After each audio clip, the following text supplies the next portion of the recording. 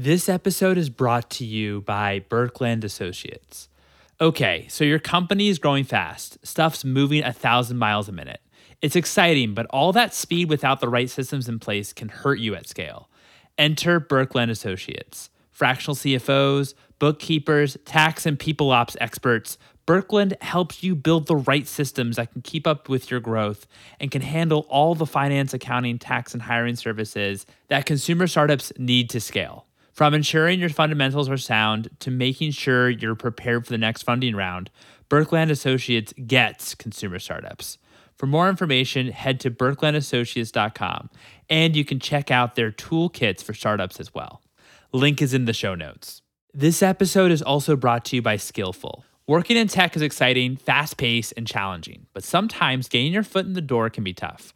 Skillful runs online immersive programs that help people launch and accelerate their careers in business roles in tech, like strategy and ops, product, strategic finance, and growth. In the program, participants learn directly from mentors who work at companies like Netflix, Uber, Shopify, DoorDash, and Instacart. Grads go on to work in biz ops, product, and growth at high-growth startups through scale-up companies like Scribed, Otter, DoorDash, Instacart, TikTok, and Wealthsimple. You can learn more and apply at joinskillful.com.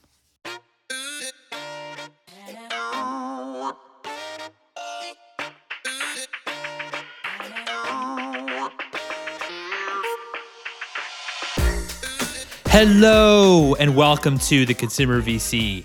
I am your host, Mike Gelb, and on this show, we talk about the world of venture capital and innovation in both consumer technology and consumer products. If you're enjoying this content, you could subscribe to my newsletter, theconsumervc.substack.com, to get each new episode and more consumer news delivered straight to your inbox. My guest today is Michael Markesbery, co-founder and CEO of OROS. OROS produces award-winning apparel with their patented solar core insulation. It's the warmest, zero-bulk gear. And in Michael's words, they science the shit out of everything when it comes to outdoor apparel and when it comes to making you warm. This was such a fun chat about how he's building this incredible brand that uses space technology to build their product. Without further ado, here's Michael.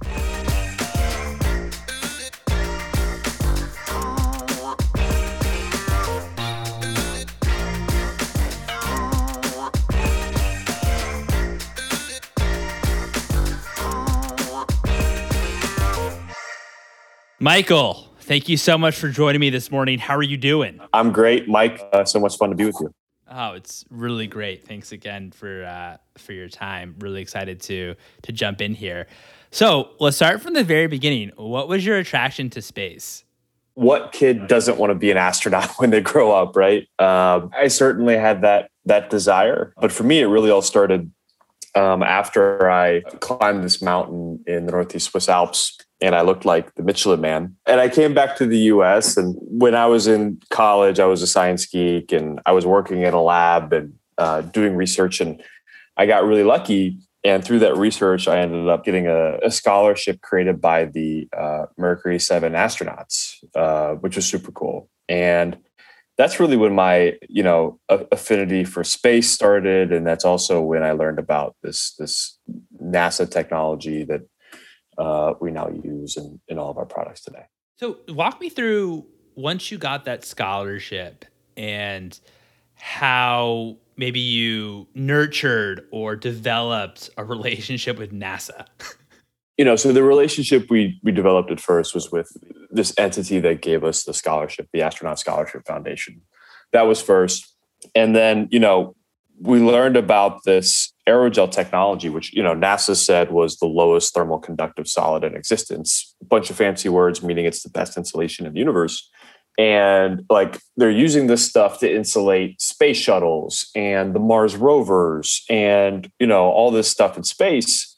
And space is negative 455 degrees Fahrenheit. It's pretty cold. And so I'm looking back on this, experience that I had where I looked like the Michelin Man on top of this mountain and thinking and the jacket I was wearing was insulated with animal byproducts like goose down, stuff we've been using for hundreds to thousands of years. And I thought how come we're not using this incredible space tech it would solve this problem I had where I looked like the Michelin man on top of the mountain, right? And so that launched this company, this idea with aerogel, and that original aerogel tech long since expired from an IP perspective, like it was created in the 1930s. And so we didn't really have a formal relationship with NASA at that point. But with this new technology that we'll be coming out with that we can talk more about later, we had to license some intellectual property from NASA and develop some cool relationships along the way. In between that new tech and today, we ended up doing some really cool collaborations with a couple really famous astronauts and releasing some awesome OROS NASA jackets that are super cool. That's awesome. That's super cool. So I guess for your initial products and maybe with the initial idea of using aerogel in jackets, since the IP has expired since it was developed in the 30s, there's no patents on it that are still viable. Why haven't other companies thought to use aerogel in jackets, do you think? Awesome question. Background, right? Like I remember, I climbed the mountain, looked like the Michelin man, thought like, this is surreal. There's got to be a better way to like stay warm without the bulk. Came back to the US, got that scholarship for the Mercury 7 astronauts. And through that scholarship, learned about aerogel, was so excited, thought, oh my gosh, like here's a solution to this problem I had when I was on this mountain. And I told my friend about it. I told Ritwik Venna, now co-founder and COO, right before an organic chemistry exam. I was like, dude, got this awesome idea. I want to put this aerogel stuff in this jacket. And he got super excited. And we took the exam and like immediately ordered our first sample of aerogel. By the way, I beat him on that exam. So that's important. So we got the first sample of aerogel and we put it in our hands and it just shattered into 1,000 little pieces. And so it became evidently clear why this tech that's been around since like the 1930s hasn't really been used in anything. And the problem was this aerogel stuff was super brittle. The aerogel base matrix is an amorphous silica. So same stuff that's in like glass and sand and all that stuff. And aerogel's, depending on how you make it, roughly like 98, 99% air. So there's not a whole lot of structure there. And relative to its weight, it can hold a lot of weight itself. Relative to its mass, it can hold a lot of weight. But the problem is it can't really hold a lot of weight and just kind of shatter. So we're like, oh my gosh, like this stuff would never work in apparel where you need flexibility, mobility, and all those things. And so we spent the remainder of our collegiate careers, our sophomore years to our senior years, just like eerily obsessed with this idea. Like, how do you take the best insulation that this world's ever created and just make it not brittle so that you can put it in apparel?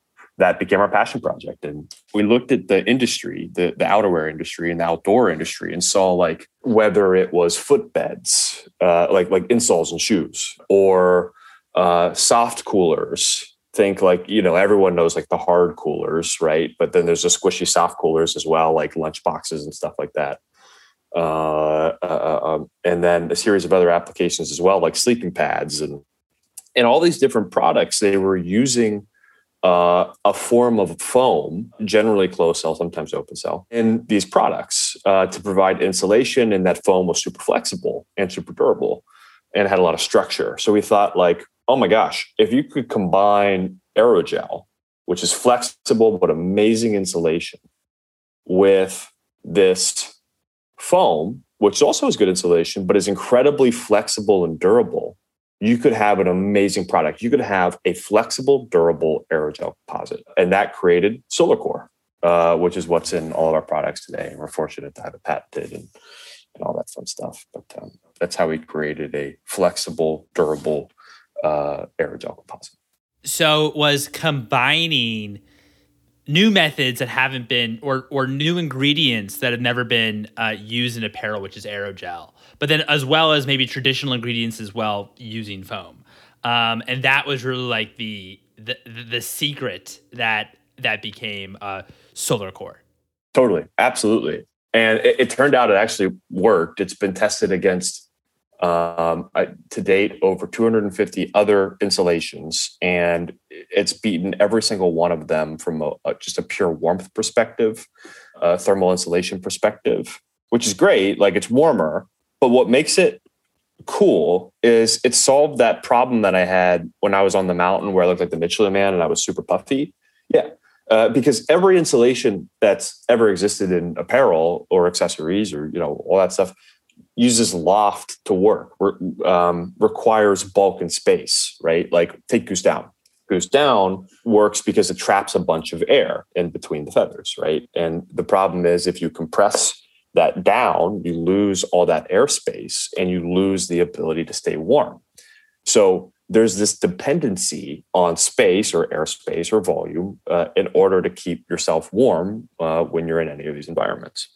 That is not true with aerogel and thereby solar core because it works via prevention of conduction. When you compress solar core, 15 psi, good amount of pressure, maintains 97% of its thermal performance. Or said another way, for the first time in history, you don't need a big bulky insulation to stay warm. You can have a thin piece of insulation, put it in a garment, and stay incredibly, incredibly warm. Or super simply, no more Michelin Man, which is awesome. No, that's awesome. That's great. I think we've all been there with being Michelin Man when it comes to outdoor weather. How do you even conduct when you're testing your product against others? How do you even conduct how insulated it is versus others? Yeah, awesome question. If our chief technology officer, Jeff Nash, were on the call right now, he would be bringing up a slide deck walking through all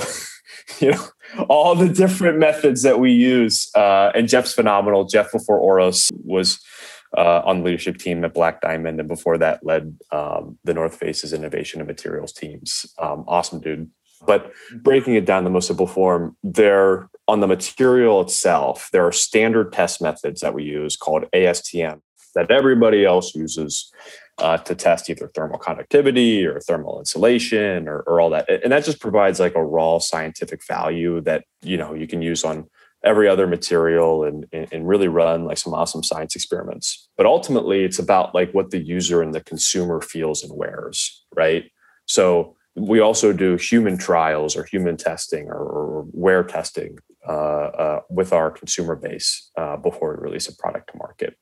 Yeah, no, got it. Certainly, I can understand the need. I don't think anyone enjoys looking like Michelin Man. And I think that as well as space, it's of course much easier not to have to store a big bulky jacket, right? And especially when you're like transporting, I'm thinking about all the times I went skiing or what have you, or going to cold climate. It's never fun transporting, all of like the ski gear. Walk me through the launch and maybe how you had to convince consumers that this was better than your big puffy jacket. Because as a consumer, I'd be like, whoa, like that sounds crazy to me. So what was your maybe thought process of walking through like a consumer of why OROS was like a great bet?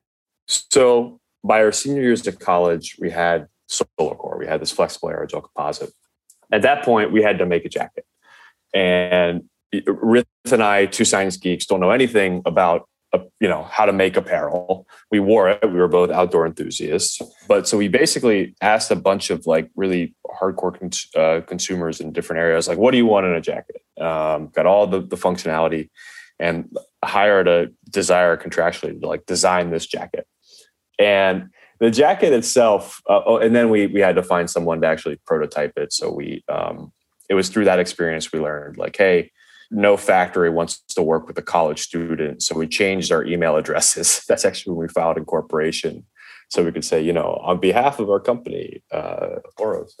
And so we got someone to manufacture our first prototypes. And the jacket itself, like candidly, was pretty ugly, but it worked. Like it had the functionality we needed and all that stuff. And the problem was we didn't have any money. Like, we were totally broke, like spent all of our money like making the solar core thing. And so we needed, the problem is with, apparel, and I'm sure a bunch of other product categories, these manufacturers work with MOQs or minimum order quantities where, you can't just order 5 or 6 jackets. You've got to order whatever their MOQ is. And turned out with the current factory we're working with, it was like 1,000 units. And each jacket, I think, costs like $100 FOB, or basically get it and store it over here in the US. So you do the math on that. We needed $100,000 to get our first, batch of product over from where our manufacturer was based. So we're like, oh my gosh, like how are we gonna, get $100,000? We don't have that money. Two kids from the Midwest. So we ended up running a Kickstarter campaign to launch the company back in 2015, and put this awesome video together, launched it on Kickstarter, and was very fortunate in the first 36 hours, hit like 125 grand, like more money than two kids from the Midwest have seen before in our lives, close to like 300 something. And that was the start of OROS. That's amazing. And that's amazing raising that money in such a short span as well. And I'd imagine too, obviously not just the money, but which is obviously critical to launching your business. But imagine what's also super helpful about the Kickstarter campaign is that then you actually have customers that can maybe prototype, or you can kind of get feedback, and as well as validate it. I mean, if you're raising that kind of money in like the first 36 hours, it also must be quite validating for you, because then like there was a sense of a real need for this. Absolutely. There were a couple cool things. One is, my favorite thing is when we get an email or a message, someone orders something through our site, and customer service will say, hey, I just wanted you to know one of our clients or customers that just bought today was also a Kickstarter customer back on day one. And that's always cool to see. Like, oh my gosh, that's so awesome. And then, I think the other thing is, to your point, like Kickstarter provides validation, like there's actually this need. Now it is a very different market than, setting up a website and that, so that needs to be accounted for sure. But a lot of people do Kickstarter to get that validation and then pitch VCs. Rith and I did that Kickstarter because to show our parents, like, hey, go do an OROS was a better thing than going to med school. What was the next steps? Obviously, then you went in and ordered the product and were able to. But what were kind of the next steps after that? Yeah. So at that point, we raised our first financing round, started building up our team. Obviously turned our website on, started expanding our product line and all those things. In the background, in the ether, like Rith and I knew that our aspirations were much bigger, right? Like if Rith and I were just building another apparel brand, we wouldn't be as interested in what we're doing, right? Like we're not apparel guys by nature. We're scientists. Like we're building, at the end of the day, we knew we were building a material technology company. And we knew that our mission was to empower the future of human exploration and to transform this market of thermal apparel that's been antiquated for a long time. And so from a product perspective, what we wanted to do was bigger. We didn't just want to make, thinner or warmer outerwear like we make with Solar Core. Essentially with Solar Core, we give you a less bulky jacket that keeps you warmer. But what we wanted to do is we wanted to make a technology that would allow a consumer to wear a long sleeve shirt that could keep you warm, sub-freezing. And to do that, you got to make a really, really, really warm fiber. And I'll leave it at this. As we've been building the brand over the last couple of years, in the background, we built up a phenomenal R&D team and have partnered with the Department of Defense on working on creating this fiber. And it comes to the world in early 2022. So we are so excited. And that was one of the next big steps in achieving the vision of what Rith and I wanted to achieve. Wanted to also understand, when did you decide to first fundraise like an institutional round from either angel investors or also venture capitalists? And I'd imagine, as we talked about, you obviously have really big ambitions. Venture financing was inevitable, but what were some of the ways that you were actually able to fundraise? Yeah. So we raised our first round, maybe like a year or two after college. This was our seed round. It was $2 million. And Rith and I didn't know anything about venture capital. Like our degrees were science-based degrees. Like we thought we'd be, at that point in med school. So like we didn't know much about raising capital. And so we learned the hard way that VCs don't respond to cold calls or cold emails. That was a learning experience. But what we did is we assembled a roadshow across the U.S. where we in every city organized like 4 or 5 meetings with different VCs or angel groups, and traveled across the U.S. and met with them. And that was an incredible experience and a big learning experience. And ended up raising, that was the first round, ended up raising about $2 million from some really incredible institutional venture firms, which one of which is with us today and still a phenomenal partner. So that's great. That's great. Did you experience any maybe like challenges along the way when you were raising from venture funds? And would just love to kind of hear that as well if you happen to have any stories. Oh, totally. We just closed our Series A. Our Series A was like 14.5 million and brought in some phenomenal VCs. We had a small round in between those two, super tiny. And we pitched this VC and got a term sheet. And for those that don't know, a term sheet is just the structure of the deal. Hey, yeah, it's a convertible note. We'll do this. Or if it's a price round, hey, this is the pre-money. We'll invest this much. This is the round size. All those details. And at the bottom of the term sheet, there's a no shop clause where, you don't have the ability to go shop the deal. And it's a fair protection. It basically means that, the company can't, once they get a term sheet, tell someone else, hey, I've got this other term sheet at this price. Can you beat it? Makes sense. So we were happy with the term sheet, signed this term sheet, and thought like, oh, okay, cool. Like we'll, rally around this and all that.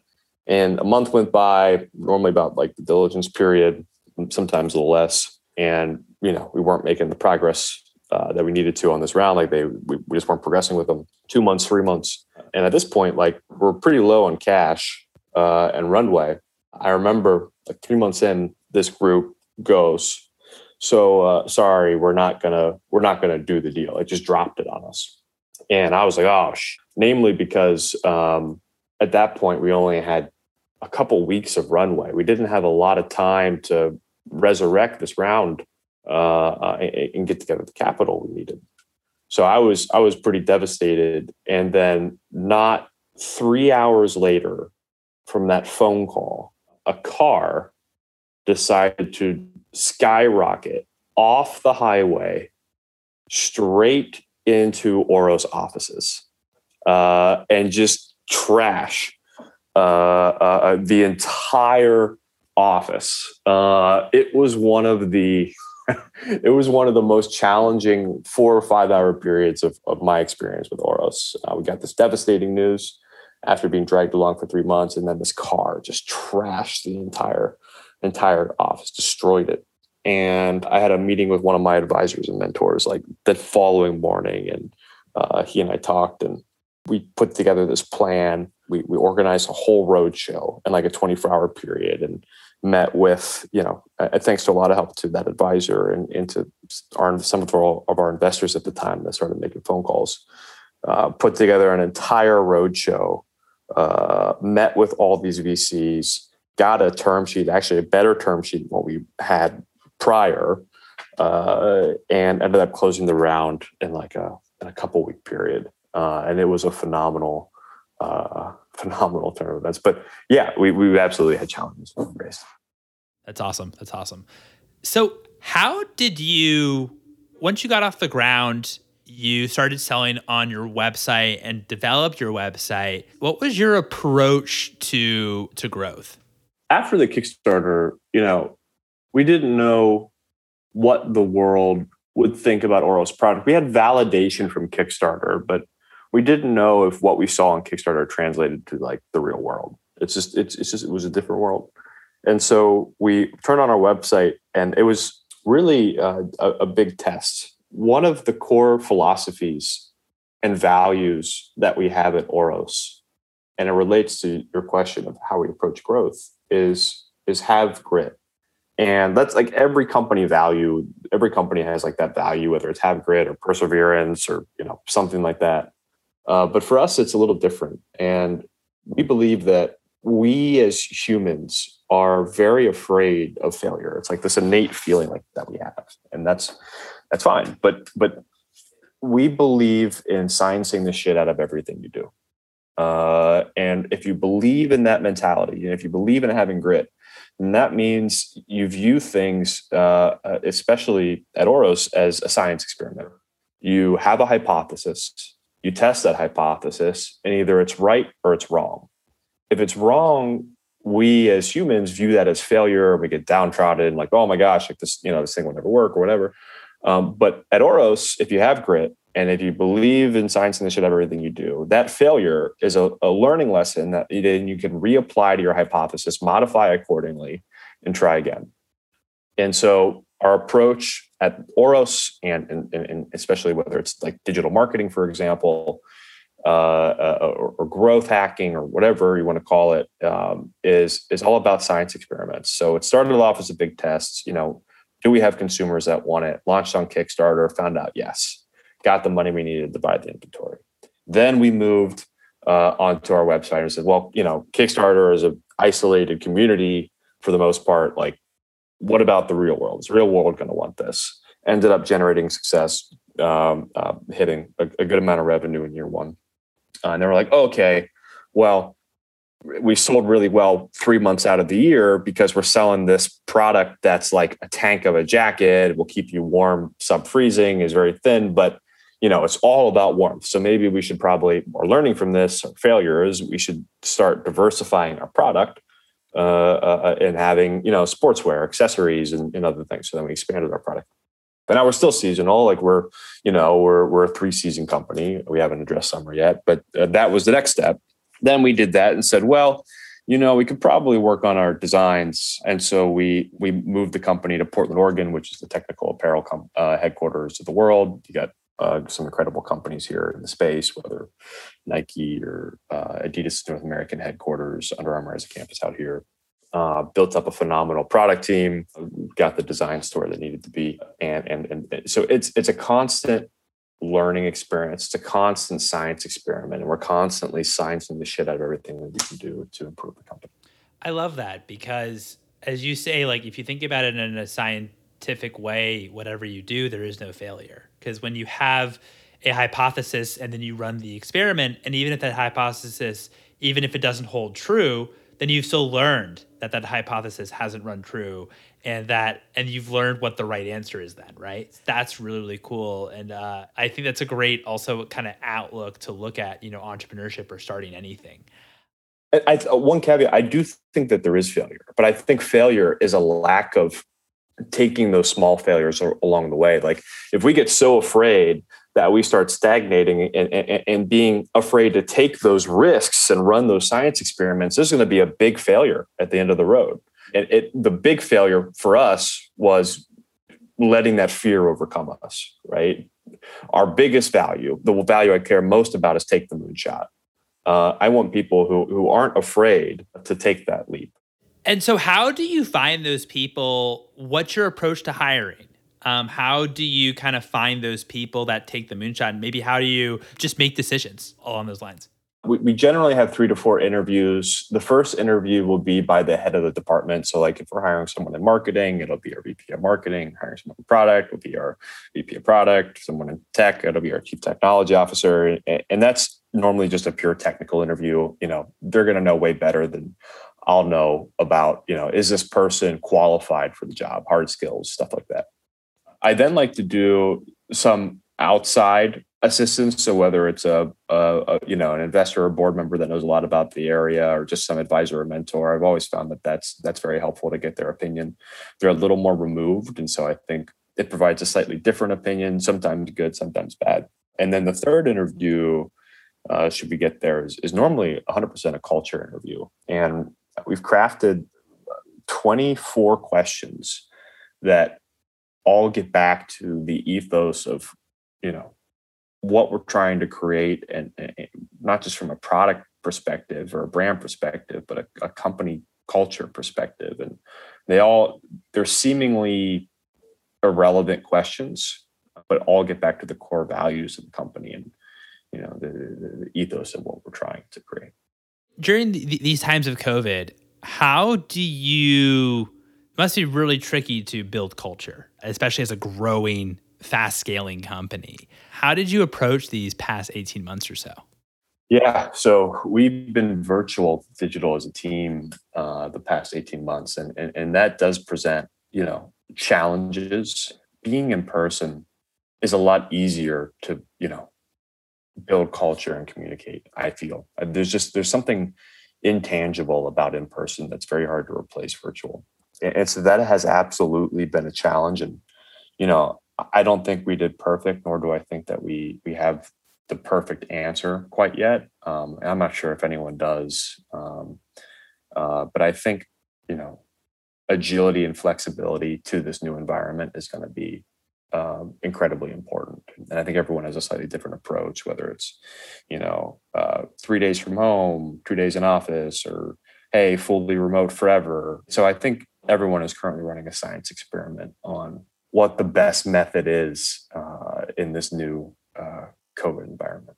No, yeah, absolutely. It's there's no one right answer in terms of how to do it. How did you also approach the brand to Oros, and maybe also, after the Kickstarter campaign and you had those initial customers, like what were your vision in terms of maybe who the initial target like customer segment would be for Oros? Obviously that's going to expand, but what was kind of like the wedge that you saw when it came to the customer?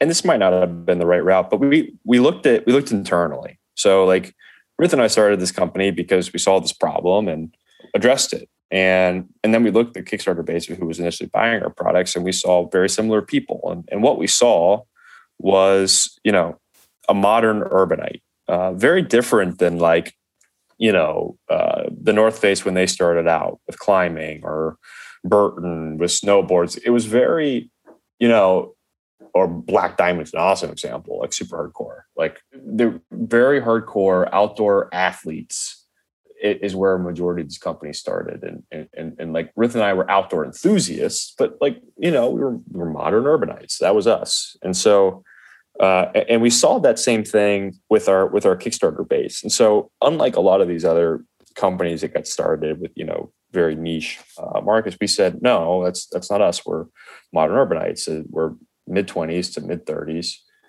live in an urban environment, spend our times on the weekends outside doing a variety of different activities. Our consumer base has since expanded, up to mid-50s, which has been awesome. But that was the ethos of who our consumer is, and is our target consumer still today. I know that this was kind of always in the back of your head. What maybe is like the ultimate or one of the ultimate products that Oros sells. How are you able to get the IP license, since it's licensed IP from NASA? First of all, how are you able to develop that relationship, and as well as the Department of Defense? That's incredible. And also, like, do you ever get worried that NASA might license this IP to another company as well? We've been very fortunate. Us and our R&D partners have exclusive license on the underlying IP, so no one else can use it, which is great.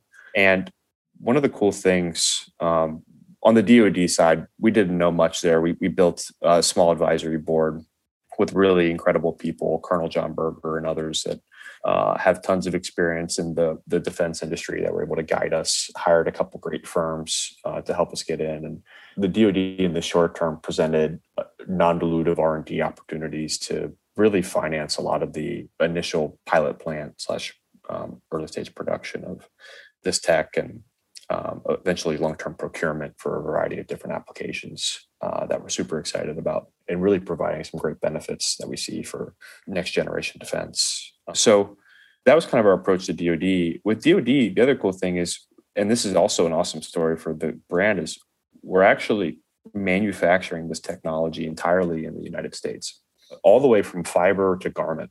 What that really does is it allows us, one, it's an awesome story, but two, it really cuts down on carbon emissions. Like one of the biggest problems with fashion and apparel is you have this complex international supply chain where your trims are made in Taiwan and then shipped to your vendor that's manufacturing your garment in Vietnam, and then shipped over to the US where it's stored in a distribution center, and then shipped to your end consumer. And carbon emissions is one of the massive challenges of sustainability for this market. And having such a localized, isolated supply chain, we ship from Boston to our vendor is for the garment, and then ship to our distribution in Indiana. And it's very isolated and much less carbon emissions than otherwise. And so that's super cool. And then also, we are utilizing a methodology of making product where we go straight from fiber to garment. Normally, you have this traditional cut and sew process where you've got a swatch of fabric, a bolt of fabric, whatever you want to call it. And imagine like a cookie cutter in cookie dough.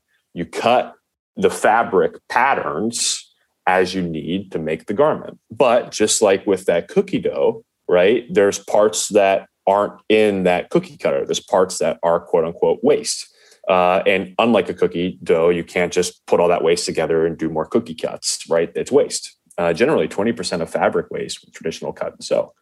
We're able to significantly reduce that. Since we're not patterning, going straight from fiber to garment, we're able to significantly reduce the wastage that's involved in actually making garments. And so that's super cool. So in addition to like the thermal properties and the idea of having a long sleeve shirt that can keep you warm from freezing, as well as imagine like the socks that we can make with that, it's pretty cool, and gloves and a bunch of other products. There's this incredible sustainability opportunity that we have that's really important for us as well. And again, our approach to sustainability gets back to like science and tech and sciencing the shit out of everything we do. And there's some really cool things that we're really proud of that will come out in January on sustainability as well. That's amazing. I can't believe you have your full supply chain in the United States. I mean, that's quite remarkable. There's not many companies that do. Do you ever get nervous as you scale that you won't be able to maybe compete on price, or is that not really so much a worry? The beauty of the process with the garment manufacturing, and it's almost all automated. There's very little human capital needed, which is also a cool sustainability. But the point is, I do think there's opportunity for scale with the specific methodology that we're using to manufacture the garments. Our product margins will be high 60s on this product when we launch. We want to be mid 70s. And so I think with opportunities of scale, there's ways to get there in the US, but I don't think it's the easiest thing in the world either. So we see a path and believe there's opportunity with scale to get to where we want to be from a product margin perspective. Got it. That's helpful. Since obviously, and I really appreciate you going into how you're sustainable and maybe your thoughts on sustainability. I think in the broader context, it seems like there's so many brands that label themselves as sustainable, but sometimes I don't quite know what that means. Since I know this is something you care about more so on the consumer side, you as a consumer, how do you approach when you're making your decision shopping of what brands maybe are sustainable or not, or how do you evaluate them? Because I know this is obviously one of your passion areas. It's a challenging thing to do, namely because there's so many ways to approach sustainability, whether it's materials or manufacturing or packaging or transportation or, there's tons of ways or end of life or durability. There's tons of ways to get to sustainability or to get more sustainable. And so I think with all the areas of opportunities, it's an easy thing to label and say. And I think it's a hard thing to do holistically. I think it's something that in the outdoor space is taken very seriously and that a lot of companies are working towards. Some are further than others. I think fast fashion is catching up, but not as far along as the outdoor industry per se. But I do think it is a hard thing for a consumer to, sieve through and really understand how sustainable a product actually is. And so I think that transparency is key, and it's tough. It reminds me of a conversation I had with Steven Sashin, who's the founder of Zero Shoes. And what he was saying, because just like you, he's also very passionate about sustainability. He says it's really difficult because you could have companies that are really trying to do right, be sustainable. That's very, very much in their ethos, but they actually might be a net carbon negative rather than a net carbon positive. And as a consumer, it's really hard to distinguish what that actually is versus not. So I always just find it, I think it's quite difficult since there's so much kind of the buzzword sustainability out there. I do think that it's still, though, very difficult for the consumer to really understand what that means, and the brands that actually are able to execute that, which is very difficult to do. I mean, and I appreciate you walking us a little bit about your supply chain, how you think. It's very, very difficult to do, and knowing, kind of have that transparency in the market. What's one book that inspired you personally and one book that inspired you professionally? Professionally, one of my favorite books that I've read is Ben Horowitz's The Hard Thing About Hard Things.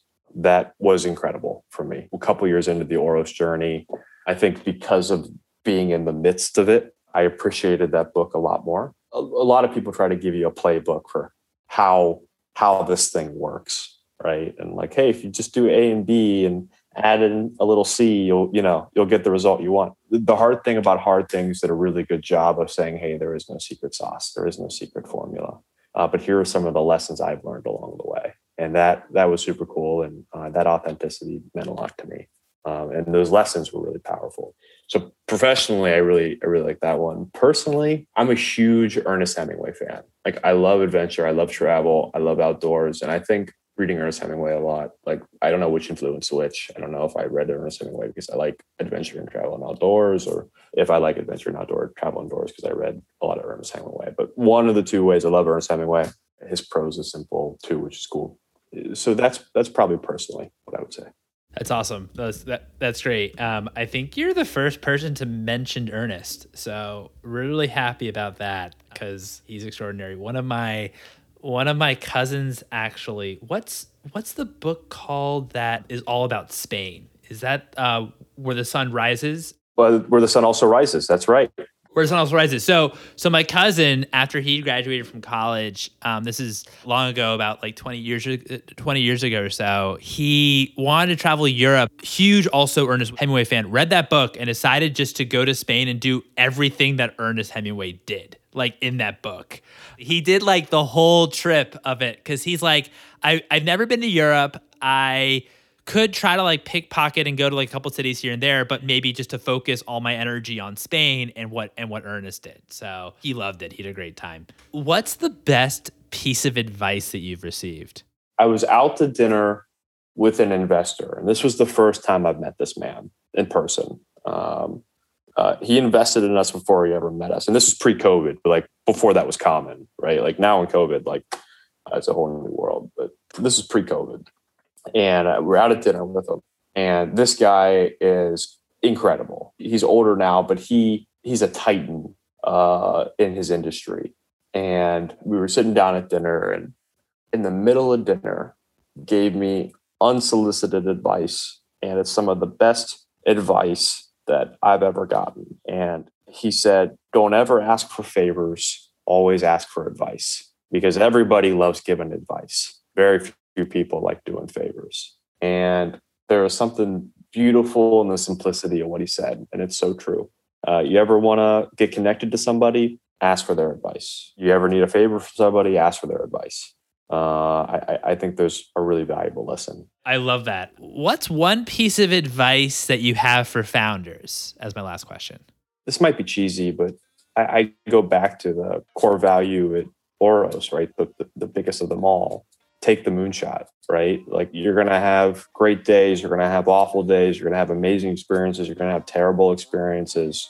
Not every startup company is successful, that's for sure. But Rith and I would have had a very different path in life if we didn't take the moonshot and take the giant leap to be on this journey. And so that would be the advice I have for founders, is take the moonshot. I like that. I like also how you phrased it, take the moonshot. It's great because it obviously implies, just the massive step that you actually need to take. And that isn't minor. Michael, this has been such a pleasure. Thank you so much for your time and coming on the show. And there you have it. It was such a pleasure chatting with Michael. I hope you all enjoyed that as much as I did.